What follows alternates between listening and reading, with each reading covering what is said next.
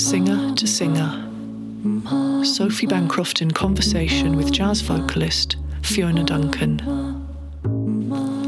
Episode 7, The Sixties.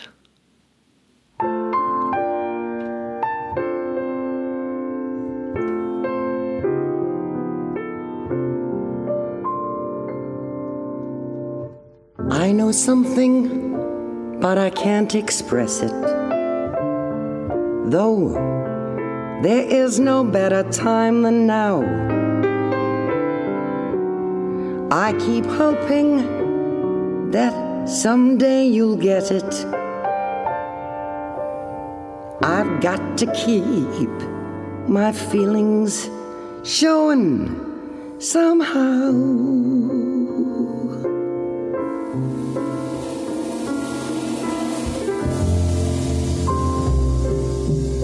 Supposing I should fall in love with you,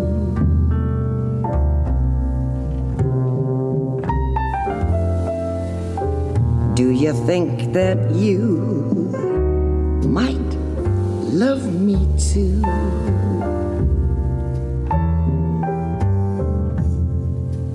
Supposing I should take you and caress you. You know, my agent was Eric Easton. He was great. He had the Rolling Stones way back at the beginning. And, of course, I was not in the same league as they were, because the kids were all, raving. And by that time, I must have been about 29 or something, too old to be a raving kid. And so the agent used to get me weeks in cabaret, and I thought, no, I really don't like this. This is such a fake world, It wasn't like doing gigs, It wasn't like doing a jazz gig. So then I started with, I used to do a lot of broadcasting with Terry Lightfoot. I did the very first, there was, at that time, I think this is the first year the BBC ran on after 12 o'clock. Do you remember that at all? No? Well, they used to close at midnight. The BBC shut down, and the only thing you could listen to after that was World Radio, or And that was with Radio the test Luxembourg. card. We put the test card up. Yeah. So this was the very pilot show for the BBC in the Piccadilly Theatre in London, and I'm sure it was New Year's Eve. I don't know what year it was New Year's Eve, but it was round about 70, maybe 71. So they asked me to do the show, and it was with the Stan Reynolds Orchestra. He had his singer. There used to be a very famous band called the Don Lang Band, and it was called the Frantic Five. And I'd never, they'd been famous for years, and I'd never met them. And the producer said to me, Fiona, just pick out a couple of songs you want to sing. I'd like you to do this now, and give them the chords, give them the music. And there's actually no time for rehearsals, so it's just, we're going out in the street to interview people and coming back into the studio and, having a tune from you and then one from Stan Reynolds Orchestra, and we've got guests. And I said, right. So we went up, and I called the tune Fine Brown Frame in A flat. And in London, people used to think I was saying E when I said A. So I heard the intro, which was a short intro, and immediately I knew this is not the right key. And I thought, well, I can't not, it's live, I can't not do it, it's going out network. So I just sang a wee tune round the chords that they were playing. But it was nothing like Fine Brown Frame. And I did the thing all the way through, and at the end of it was fine, everybody clapped, and there was an audience, and I remember the Guinness family were in the audience, and it was, and I came off, and John King came up and said, "That's a very unusual melody for Fine Brown Frame." I said, it wasn't fine. I said, I was just singing the words, and making up a tune because I couldn't sing it in that key. It was the wrong key. Thousand, I should say, for you I yearn.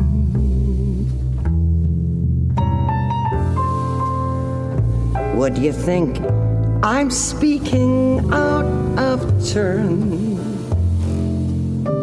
Oh, I remember Roger Miller, England swings like a pendulum do, always on West Coast 2 by 2. Mustn't wrap me the turtle Big Ben, the rosy red cheeks of the little children. And I was, he was a tiny wee man, and he was lovely. And I was so knocked out because I thought he swung, He did some really weird songs. Anyway, that was the first thing I did there. Then I got a lot of broadcasts with Kenny Ball, Terry Lightfoot, Bob Wallace Band, and started doing gigs with them. And through the Bob Wallace connection, ended up years later going to Switzerland for long periods of time and doing the mountain gigs and the Castlebar Jazz Club, which was I remember you doing that. Very, very, very huge. We did it for a month at a time and 7 nights a week. And it was great. It was a great club. And, we had lots of people come in there from, the Americans that were touring, and people come in. It was just a great vibe and a good atmosphere, and, very expensive. Very expensive. At the end of the Georgian, I remember I went over to the States and I went to the New Orleans Jazz Festival as a guest, not singing. I was asked to come over as a guest and met Billy Taylor, who was the da da da da da da da da da da da da da da da, that theme they used to play for the film, movie and television or for the movie night. And he was with Ellis Marsalis, who was Wynton Marsalis's and Bradford's father, and they were great.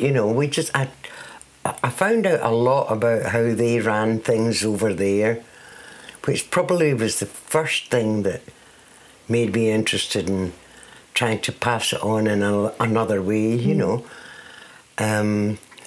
But from that, I did most of the American jazz festivals: San Diego, Palm Springs, Sacramento, Los Angeles, then the Ann Arbor festivals in Detroit, and just getting to know people, more people, good people. Monty Alexander, he was delightful. I did a 2-hour broadcast with him, not singing, just talking, a chat show. And he had just, Emily Remler, his ex-wife, or his late wife, had just died in Australia. And he was talking a lot about that. We were just talking about, on the radio, this was for 2 hours, and we didn't stop, and he was just a delightful person. And he gave a great workshop, in which he sang, and he's a great singer. He sings like Nat King Cole. His voice is like Nat King Cole, beautiful voice.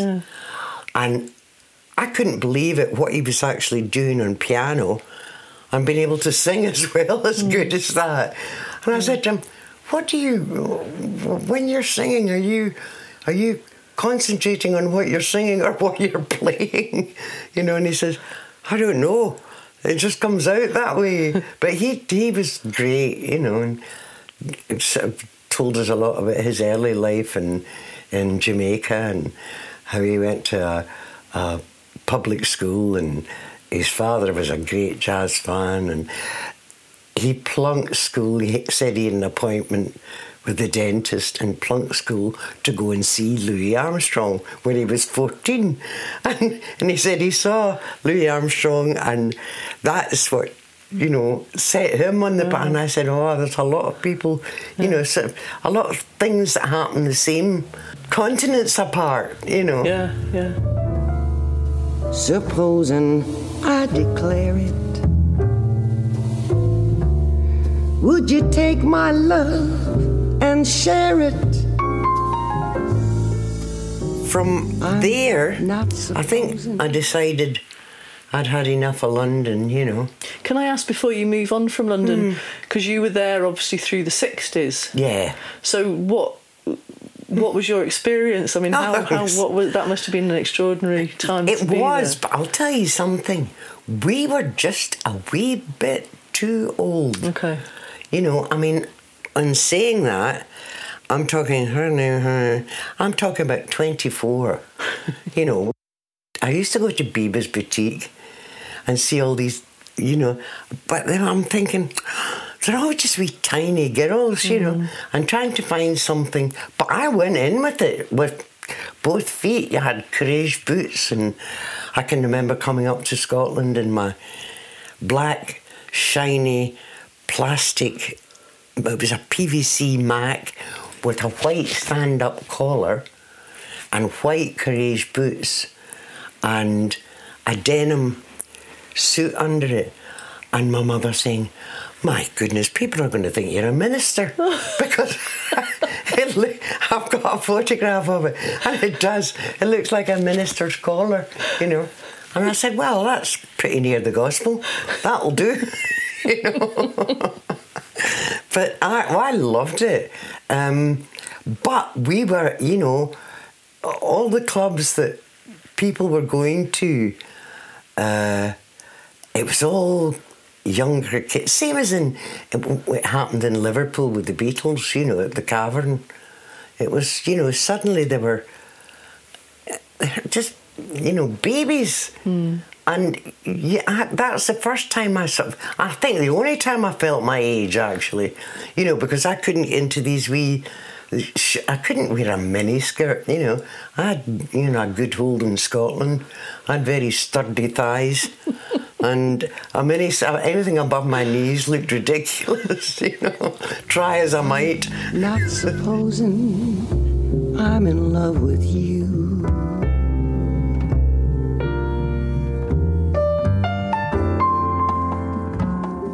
Joe Gordon, the folk singer that I worked with when I was very young, his sister lived in London, Marguerite, and it just so happened I met her, not through any introduction or anything. I just discovered she was Joe's sister and didn't even know he had a wee sister, you know.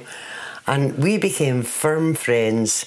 She lived in Chelsea, and we used to go to this club that she went to. She was into Marvin Gaye and all the Detroit sound, you know.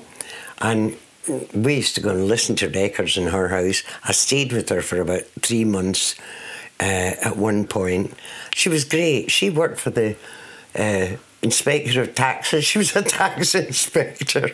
And I kept thinking, how can you do that job, you know, and like this music? But we used to go and see Rob Storm and the Whispers and a lot of young boy vocal groups, you know, who were doing, and I introduced them to the high-lows, you know, and all the harmony stuff, 5 trombones and listening to the voicings of the instruments, and they loved it, you know, and they sort of started doing things from, which was great, you know, because they'd never heard that before, you know.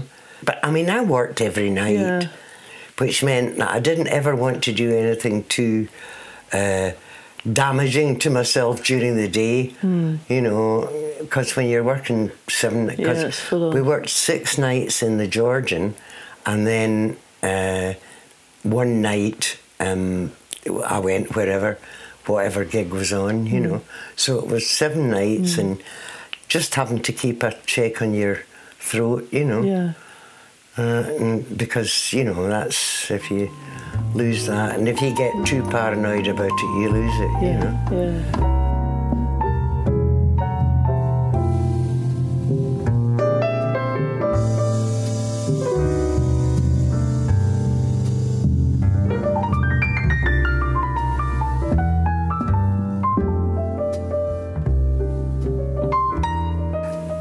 Going over to the States was great because I met so many good singers. I couldn't believe it, you know, every club you walked into, they were just, the singers were incredible. I mean, when I did the Los Angeles Festival, which was where I met Nellie Lutcher, and I had got a record, as I said, when I was young, of Nellie Lutcher. And I mean, I was maybe 13, 14 when I got the record. And I thought she was, I don't know how old I thought she was, but she was definitely, I thought she was old. And when I went over to the States, singing some of her songs, I actually thought she was dead. And when I did the gig in the main place in Los Angeles, and a big sign at the door was no cameras, and when I got in there, got on the stage, there was this huge camera in front, and I'm thinking, did he not see the notice? There's no cameras supposed to be in here. I didn't realise it was a television camera. And, you know, me from Port and Cable, you know. Anyway, so they said right away, Fiona, we've got a request for you. We'd like you to do Fine Brown Frame. And this was the first number, and I said, just now, right now, yeah. And I thought, well, I usually did it in the middle of my set or towards the end, and I thought, oh well. So I said, fine, and we did it, and at the end of it, and this camera was on me and then going into the crowd. Huge thing. And at the end, the man jumped up on the stage and he said, well, Fiona Duncan, that was your rendition of Nellie Lutcher's Fine Brown Frame. And he said, and now, today, as a surprise, I have you in the audience, Miss Nellie Lutcher. And I went, and this girl came up. I mean, she didn't look much older than me. And it was Nellie Lutcher. She actually was, she was nearly 80 then, but she looked great, you know. And I thought, I didn't know what I thought. I can't say, I thought you were dead, you know. But she scooped me up with her sister. Her sister was Maggie, and she was a missionary. And I think she took it on board that she was going to save me because, you know, being a jazz singer, and her sister was a jazz singer, but she was a good lady and she wasn't too sure about me. So we went back she took me back in our pink Vauxhall Velux. No, it was one of these, a Cadillac. It was pink, pale pink. And it was 1950 something. Not a mark on it. Beautiful, huge. And she couldn't reach across the seat to open the window. It didn't have, you know, open the door. It didn't have or click doors that you could do. And she sort of said, darling, can you reach in and open that door? And I said, yes. So I reached in, and she was miles away, you know. And she couldn't see over the dashboard. And I can remember driving through Los Angeles and thinking, God, what if I don't ever get back again? I don't know where I live, you know. And so she took me through, and she's driving through. It was just at the time of the riots in Los Angeles. Right. And she lived right in the centre. And she was driving along, and she's saying, that guy's in jail for murder. He's a drug dealer. Da-da-da. And I'm thinking, and we came to this beautiful wee house on a corner, all walled in, and it was all Art Deco. I mean, really, she had the gluggy water thing, the water cooler. Yeah. Didn't drink tea, didn't drink coffee. That was God's stuff. You know, God said, don't drink that. So, but she wasn't, you know, she was religious, but not boringly so, you know. She said, right, just come in, take your shoes off, come sit down, I'll show you the garden. We went out in the garden, and she had 2 pergolas. We didn't have them over here then, in the garden. And it was all beautiful plants and patio out the back. And come out and sit and have a glass of water. So we went out, and then I just looked down and I said, oh, there's a snail, you know, on the ground. Now, the 2 grandchildren, John and Sean, used to go out and play at squash the snails, and I used to, you know, I used to be really angry at them. I'd say, don't do that. They're living things. They can't help being snails. Stop squashing them.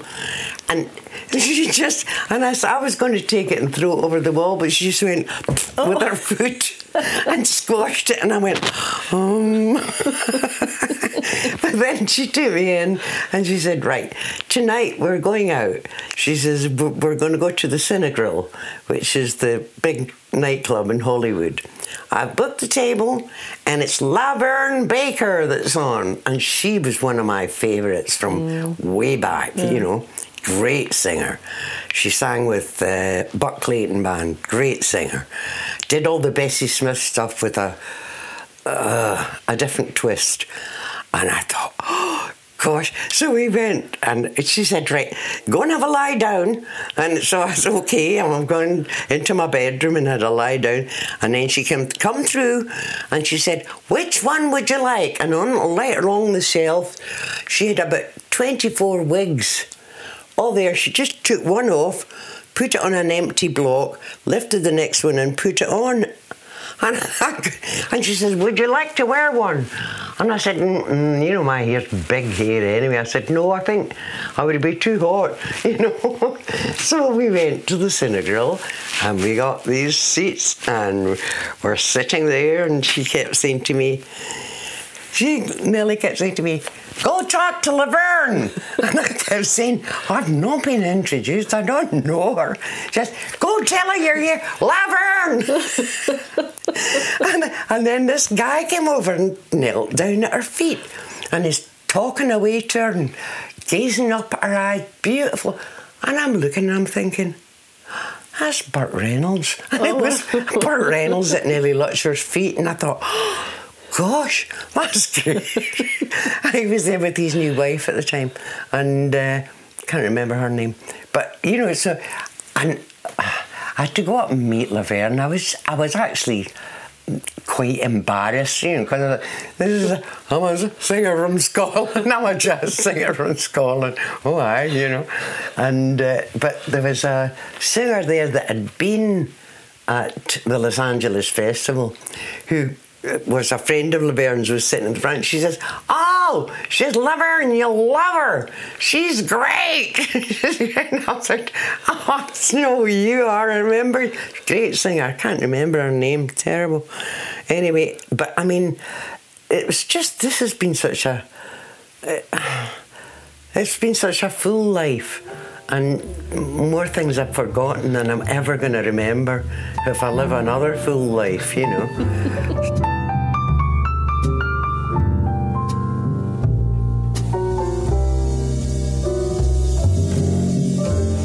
Supposing I should say, for you I yearn.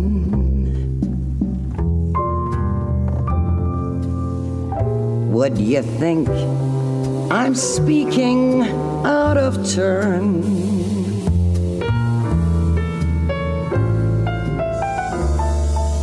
Supposing I declare it, would you take my love and share it? I'm not supposing I'm in love with you.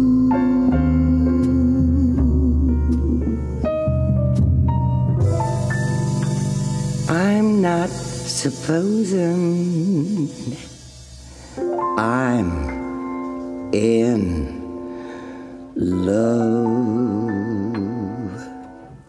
with